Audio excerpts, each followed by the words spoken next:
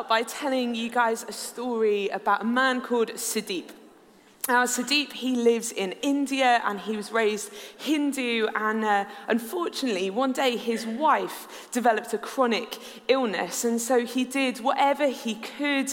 He took her to many different local witch doctors and things like that, but nothing seemed to change.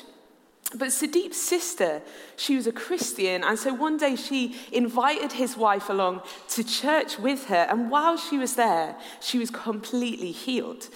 And that is when Sudeep profoundly encountered Jesus. When he saw that his wife had been healed, that is when I resolved to give my life to the Lord and serve him, he said. After that, he began sharing with others in his community about Jesus. But before long, he began to experience significant persecution. He experienced death threats. He was locked up in cells full of excrement and urine. He was shoved and mistreated by the police. But despite all of that, carrying such a deep conviction of faith through the support of other Christians around the world, Sudeep is still standing strong.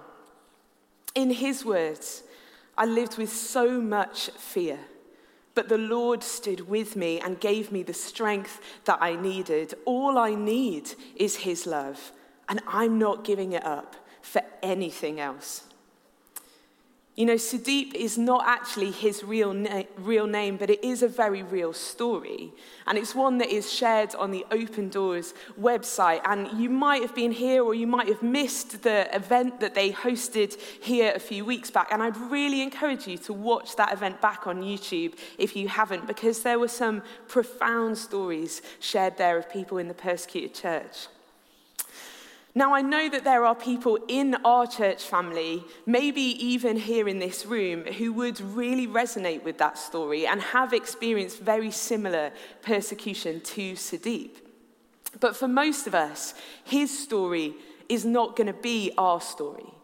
For many of us in the West, we have so much more physical freedom than Sudeep had. We can go to church. We can share about our faith. We have a lot of freedom in our society. But we too can feel a bit bound by things. The opinions of others, expectations, insecurities, addictions, all kinds of things.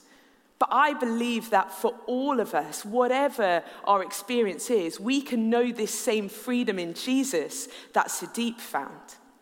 You know, he may not have had the freedom to exercise his faith like we might have, but he has found real freedom in his heart. And from that place of newfound freedom, he used it to love and serve those around him. And so the question that I have for us today is, how do we find freedom like Sudeep? How can we experience the freedom that Jesus came to give us, and from that place, sharing that with others? Now, I wonder what you first thought of when I used the word freedom. Maybe it makes you think of the freedom to choose or to say or to be anything without restraint, as long as it's not hurting or offending anyone, right? But the freedom that we find in the Bible is in some ways worlds away from this understanding of freedom. You know, somebody who spoke a lot about freedom in the Bible and its importance in our life and walk with Jesus was the Apostle Paul, who wrote a number of the letters in the New Testament. And in fact, it was a significant message that he wanted to get across to the Galatians, as we read in Galatians 5, verse 1. He says this: "For freedom Christ has set us free. Stand firm, therefore, and do not submit again to a yoke of slavery." You know, Paul, he was writing here to correct some false teachings that the Galatians had started to live by. They had accepted that Jesus had come to save them, but they had been convinced that in order to be saved, they needed to adhere to all of these old Jewish laws, which were a collection of commandments that had been put in place in order to help the Israelites to love God and love others, which, funnily enough, was actually one of the laws in itself. You know, the only issue with that is that there were quite a lot of them, which made it hard for people to stick to every single law. And so that's why Jesus talked about coming to fulfill the law on our behalf, so that everyone could live in right relationship with God through him. So even though Jesus had lifted the people from this old law, these new Christians, they were still acting as though they were bound to it. Now, I remember for a number of years after I finished university, I still felt like I needed to ask my parents' permission for certain things. For example, when I was 23 years old, I decided I was going to get a tattoo. And I had picked the design and I thought about it for a number of months, and I had enough money in the bank to be able to pay for it myself. But I just couldn't bring myself to book the appointment without asking my parents, who, by the way, lived nearly 200 miles away, and I hadn't lived in their house for 5 years. But nevertheless, I plucked up the courage to call my mum. And I said, "Mum, I've decided I want a tattoo, and I know what I want, and I'm going to get it in a place where I can cover it up, and I've got all the money I need for it, and I'm going to go to a reputable place." And I went on and on and on with all of my justifications until I finally had to come up for a breath. And after I gave her a chance to speak, she said, "Yeah, that's fine." Almost as if, "Why are you asking me this? You are an adult. You can make your own decisions." See, the rules that my parents gave me as a child, setting boundaries while I was under their roof, they weren't actually a bad thing.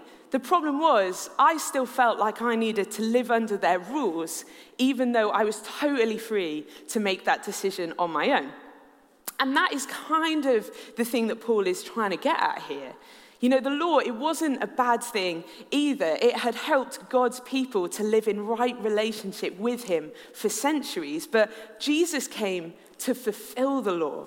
So instead of having to live by all the old rules, Paul is trying to tell the Galatians that Jesus has set them free to live by his new life. You know, elsewhere in Galatians, Paul writes that through Jesus, we are redeemed, so that we get to live as sons and daughters of God. We have been adopted into his family. He has given us a new identity as children of the King of the universe. We are called co-heirs with Christ, who get to access everything that God's kingdom has to offer us. In Ephesians, Paul says that we get all the blessings of heaven. There is nothing that is held back from us. We are fully forgiven, fully known, fully loved, fully embraced. And this is the freedom that Jesus died to give us.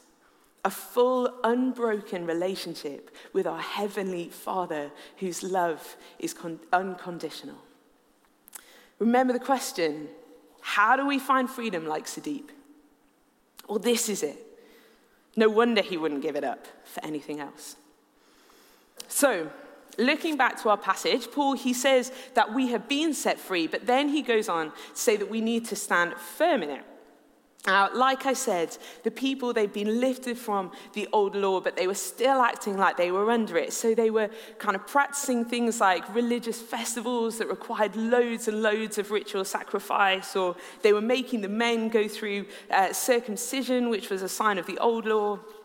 And like the Galatians, I think we can sometimes make the same kind of mistakes.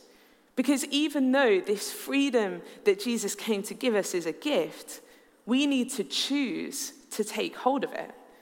And I think what Paul is implying is that it is possible for us to live in a kind of way that causes us to miss out on experiencing the fullness of freedom that Jesus came to give us. And that happens when we convince ourselves that we are still bound and we struggle to free ourselves instead of embracing Jesus' freedom. You know, for me, when I was a student, I used to go out quite a lot, and very often I'd end up getting drunk. And I was a Christian, and I knew that it wasn't God's best for me, but I found it really hard to resist the temptation. And I always felt such a weight of guilt over it, because I saw it as this huge rule that every time I broke it, just made me feel more and more ashamed. But I remember one day, after going out with my friends the night before, I had this overwhelming sense of God's love and his voice in my mind telling me that if I wanted to experience God's best for me, then the invitation was there. And so that's when I decided that I was going to make Jesus a priority. I started attending church regularly. I got some friends around me who were going to challenge me in my faith. I started reading my Bible again, and I made every intention to seek Jesus. And as I did, I fell more in love with him. And as I began to understand more about his grace and mercy, I loved him more. And the shame and the guilt that I had piled onto myself each time I messed up started to ease. You know, the funny thing was that understanding God's grace, it didn't just push me further into doing just all the things that I wanted to do. It actually had the opposite effect. Because instead of being motivated by looking like a good Christian, I was actually motivated by my love for Jesus and all that he had for me. I was finally able to leave the old life behind and to live in the new freedom that he came to give me. Now, Paul's encouragement to stand firm, it still applies. That's something that I know in my life I still need to remember because the temptations will always be there. But he encourages us later on in this passage that if we walk by the Spirit, we will find freedom. And so I know that if I stick with the Holy Spirit and his life-giving presence, that he will help me not to return back to the old yoke. Now, I wonder what might be some of the things for you that you feel like you're yoking yourself to.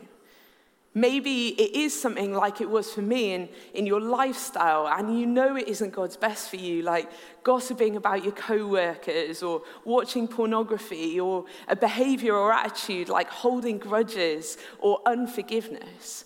You know, it could be that actually it's something that looks good on the outside, but it feels like it's turned into a kind of slavery. You know, for example, you might have put yourself under the law of not swearing, but you're still speaking harshly about others. Or you might be giving financially each month, but when you're not in church, you're never the first one to buy a round of drinks for your friends or spare some change for the homeless guy you walk past, because actually generosity is not an attitude that you have in your heart.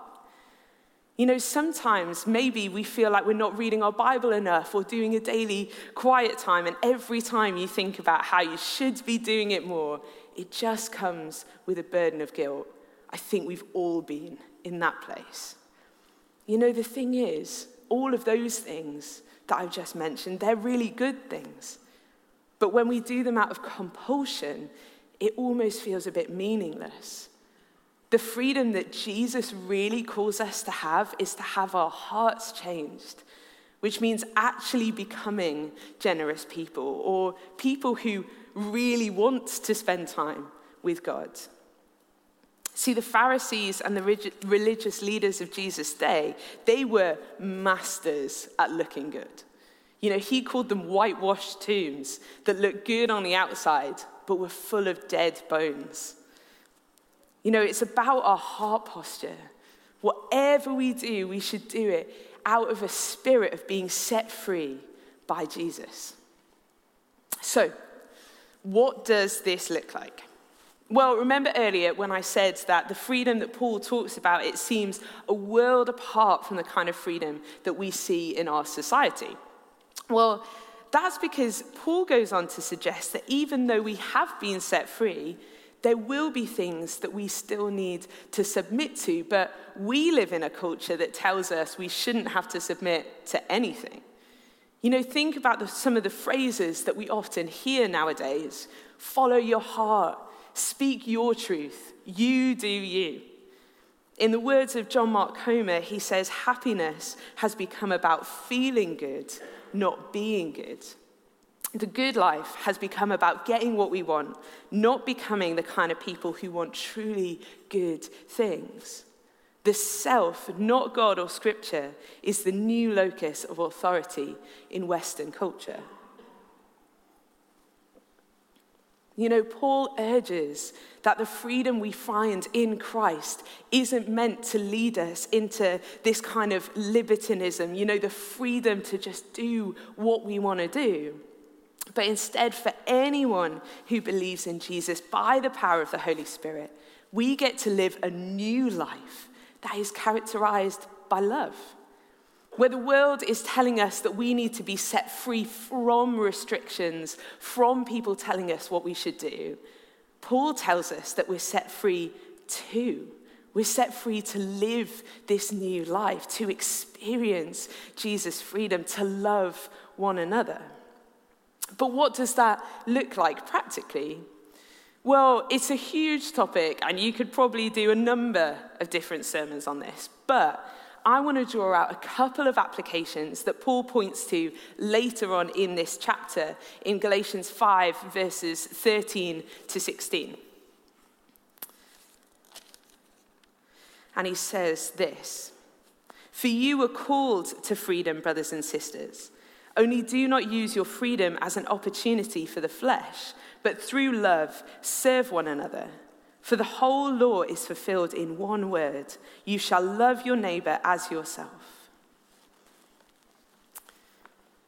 You know, Paul here, he first encourages us not to see our freedom as an opportunity for the flesh, which is admittedly a bit of a weird phrase.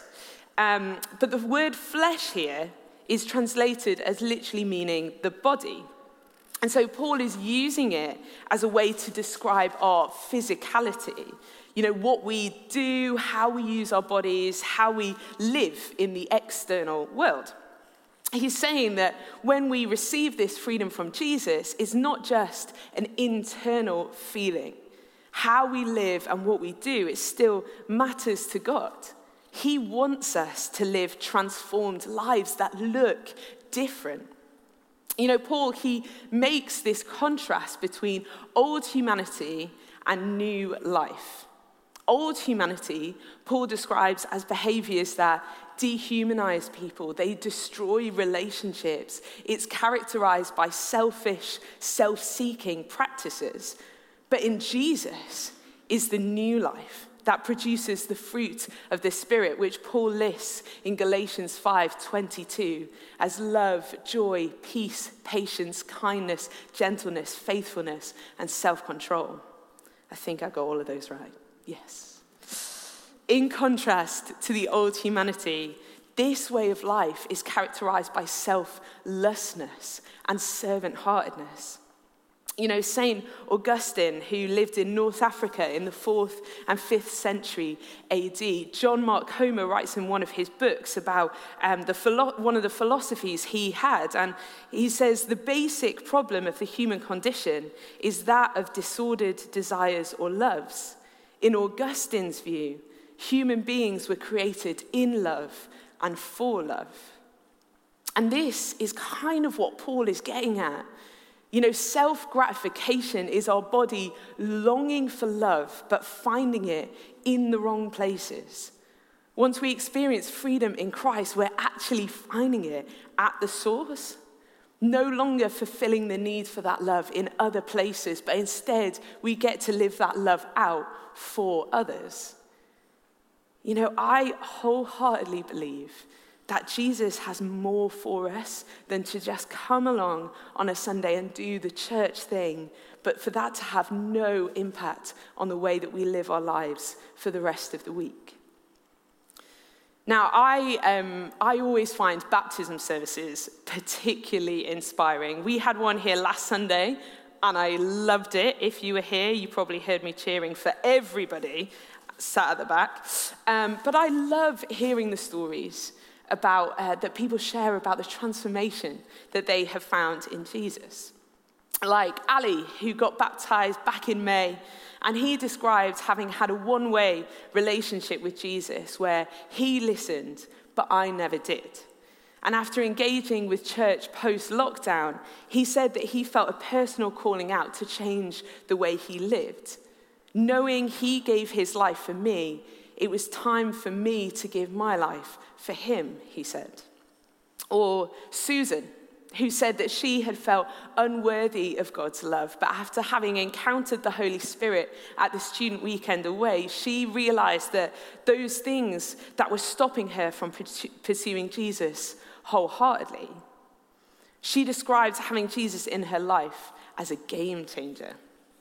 Or Valerie, who was so inspired by her daughter Heather's walk with Jesus that it caused her to want to devote the rest of her life to the Lord.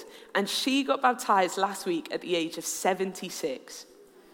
Wonderful. You know, I spoke with Valerie this week, and she told me that getting baptized was the best thing that she ever did. How precious.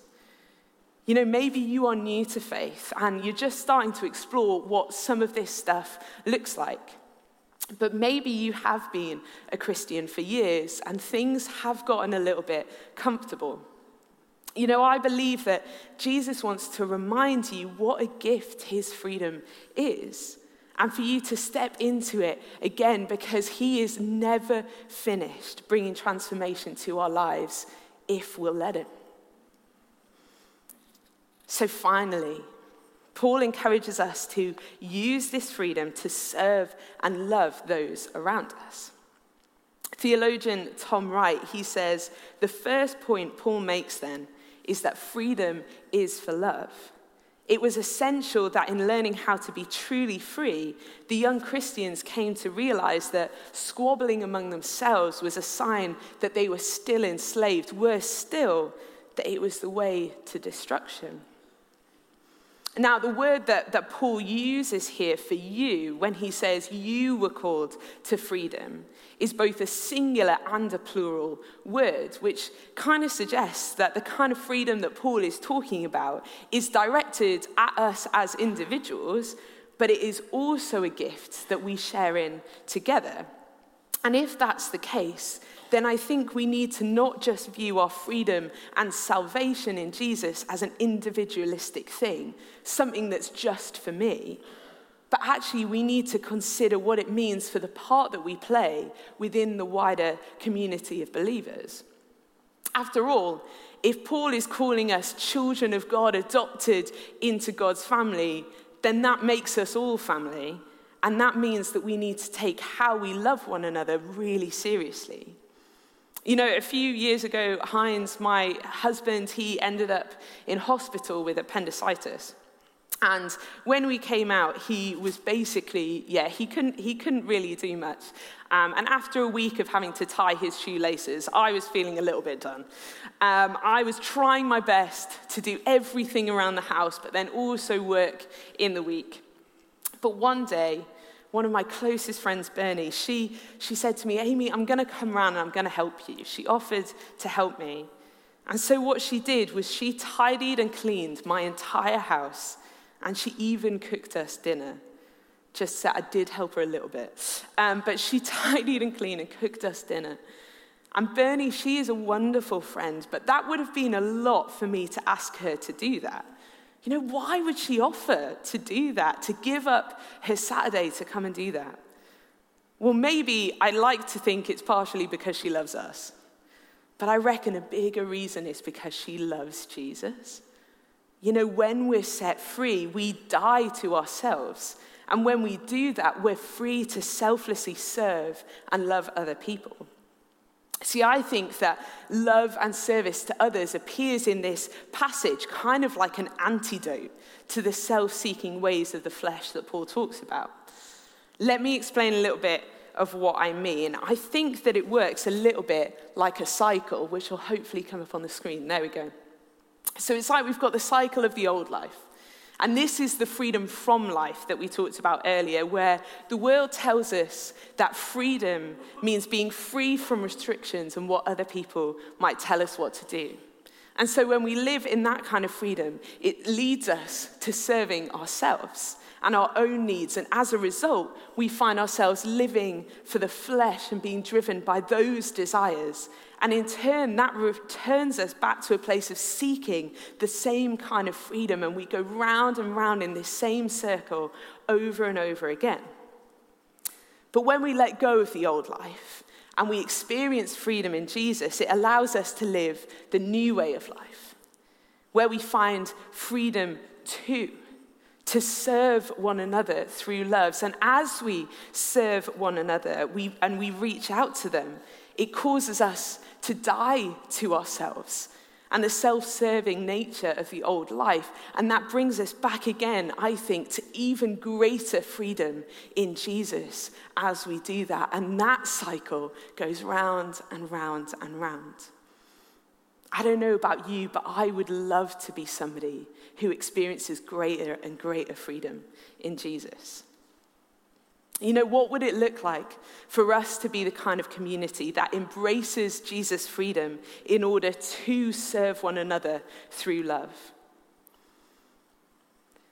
That don't just see church as a place where we feed ourselves, but as a family that lays down its life for one another. You know, maybe you could follow Bernie's example and think about how you could reach out to somebody around you who is struggling or vulnerable. You know, not necessarily for all of us, but maybe for some of us, we could look at our spare time and think, you know, is now a good moment for me to sacrifice a bit of me time in order to serve others? You know, as we think about responding to this, I think that has to include what it looks like for us to be part of what's happening as a church. And this could be a great time to offer your help to the kids or the youth team who are particularly in need of people to serve the younger generations right now. You know, I don't believe that Jesus set you free so that you could keep it to yourself. Remember, it's not just freedom from, it's freedom to love and to live just like Jesus did. So, how do we find freedom like Sadiq? We understand, like he did, the love of God that brings healing, renewal, and most importantly, freedom. Something that we cannot help but keep for others. We can't help but keep to ourselves. You know, once we've experienced it, we're not going to give it up for anything else.